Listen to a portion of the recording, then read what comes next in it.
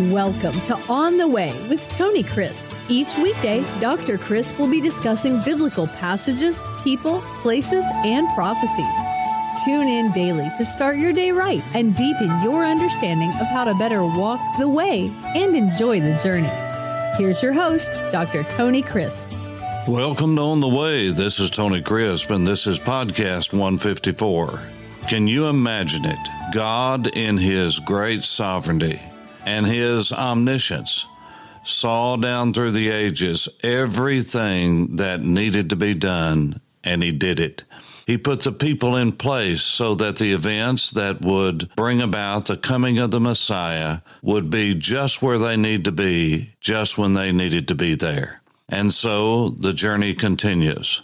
Now, I want to go back and recall for you 2 or 3 different events that help us to understand about the fullness of time when God sent forth His Son, born of a woman, born under the law, that we might be redeemed, that the Redeemer would come and would buy us out of the marketplace of sin and allow us to be His own children.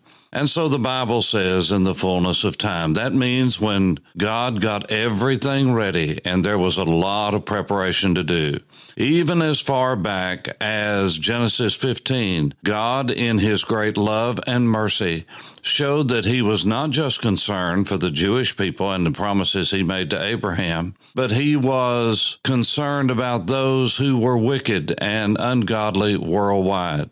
Now, in the book of Genesis chapter 15, when God made that wonderful covenant with Abraham, that great ritual of the blood ditch, and He said, you will be strangers in the land for 400 years, and then I will bring you back out again. Now, it's interesting that God gave a divine commentary on why He was waiting 400 years. He had already set a time limit, 400 years. As you'll recall, when Jacob and the children of Jacob of Israel went down into Israel, they only numbered around 70. Joseph had been sent ahead in the providence of God, and what those brothers meant for evil, God turned into good, which, by the way, He always does. The scripture says that when it was time for them to come out, it was the time not only for Israel to come back in and possess the land, but the scripture says in Genesis 15 and verse 16, God said, but in the 4th generation they shall return, that is, speaking to Abraham about his grandchildren and his great-grandchildren and so forth, for the iniquity of the Amorites is not yet complete. Isn't that an amazing statement? That God would be interested in a heathen people? Yes, because God is the God of the whole earth, according to the book of Isaiah and many other prophets and teachers in the Word of God.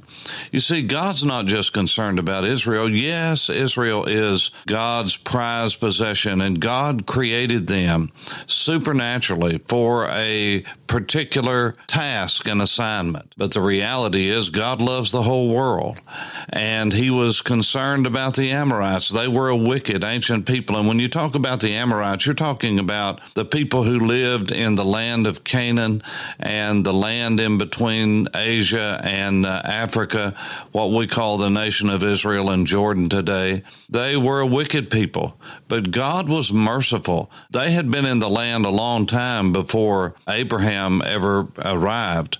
But now God says, I'm going to give them 400 more years. Often people will say to me, now wait just a minute. God's going to have to destroy America and judge America. Well, of course, God is going to judge America. But let's not presume upon God's mercy, because God is a merciful and long-suffering God. And we have great light, so we have great responsibility. But the Amorite people, when you study and research their history, they were a wicked and ungodly people and doing all the things that we do today. And God said, I'm going to give them 400 more years. So God's mercy is great. And if there is anything that gives me hope for the future of America, it is that God may spare us and grant mercy to us, but he will only do that as we pray and seek his face. And so that's just a sidelight for us today, that God has been merciful down through the generations of time to people that are as wicked or more wicked than we are. We have just been given great light, so we have a greater responsibility. But the scripture says that God brought the children of Israel back into the land, as we talked about yesterday.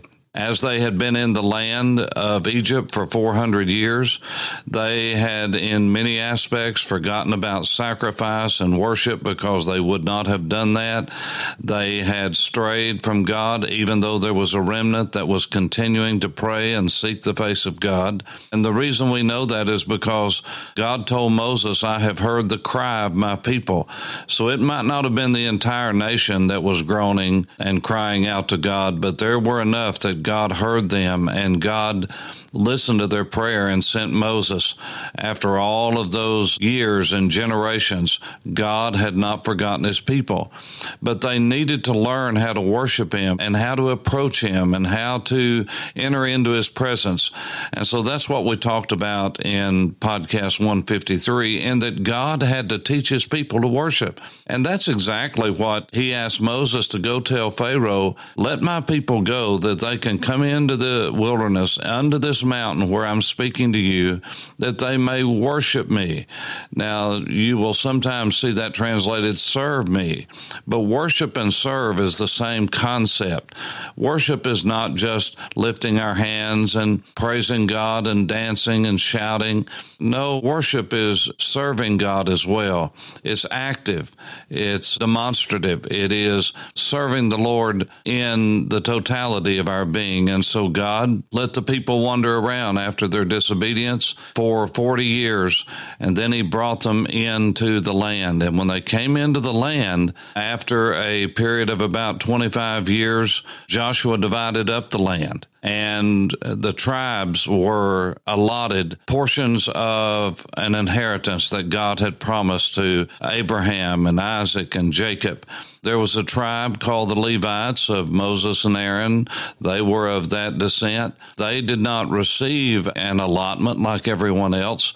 They received the cities because they were to be the priests that represented the people to God and God to the people.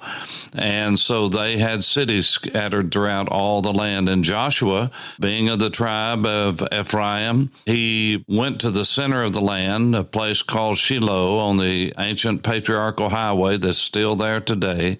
And he set up the tabernacle in a more permanent way.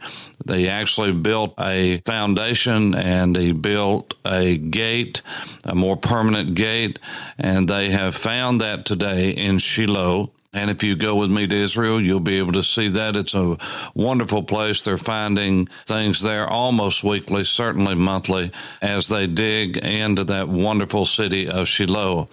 But Shiloh was the capital for 369 years as God prepared his people through that period of the judges for the united monarchy and ultimately for the tribe of Judah to rise to its assigned role all the way back in the closing chapters of Genesis, when God said that the scepter would not depart from Judah until Shiloh, until whom it belongs, really arrives. And so God had prepared this all along, and he was preparing his people at Shiloh to one day ordain and consecrate one from the tribe of Judah, and we'll be introduced to him in the next podcast, the kingly tribe of Judah. I pray that God will help you during this season to realize that he is in control and that history is really his story. For On the Way, this is Tony Crisp. Thanks for listening to On the Way with Tony Crisp. Tune in every weekday for information on biblical passages, people, places, and prophecies. Fridays are for your questions. Email your questions to questions@tonycrisp.org. Then just listen for your question to be answered on Friday's podcast. That's questions@TonyCrisp.org. Thanks for listening and have a blessed day on the way.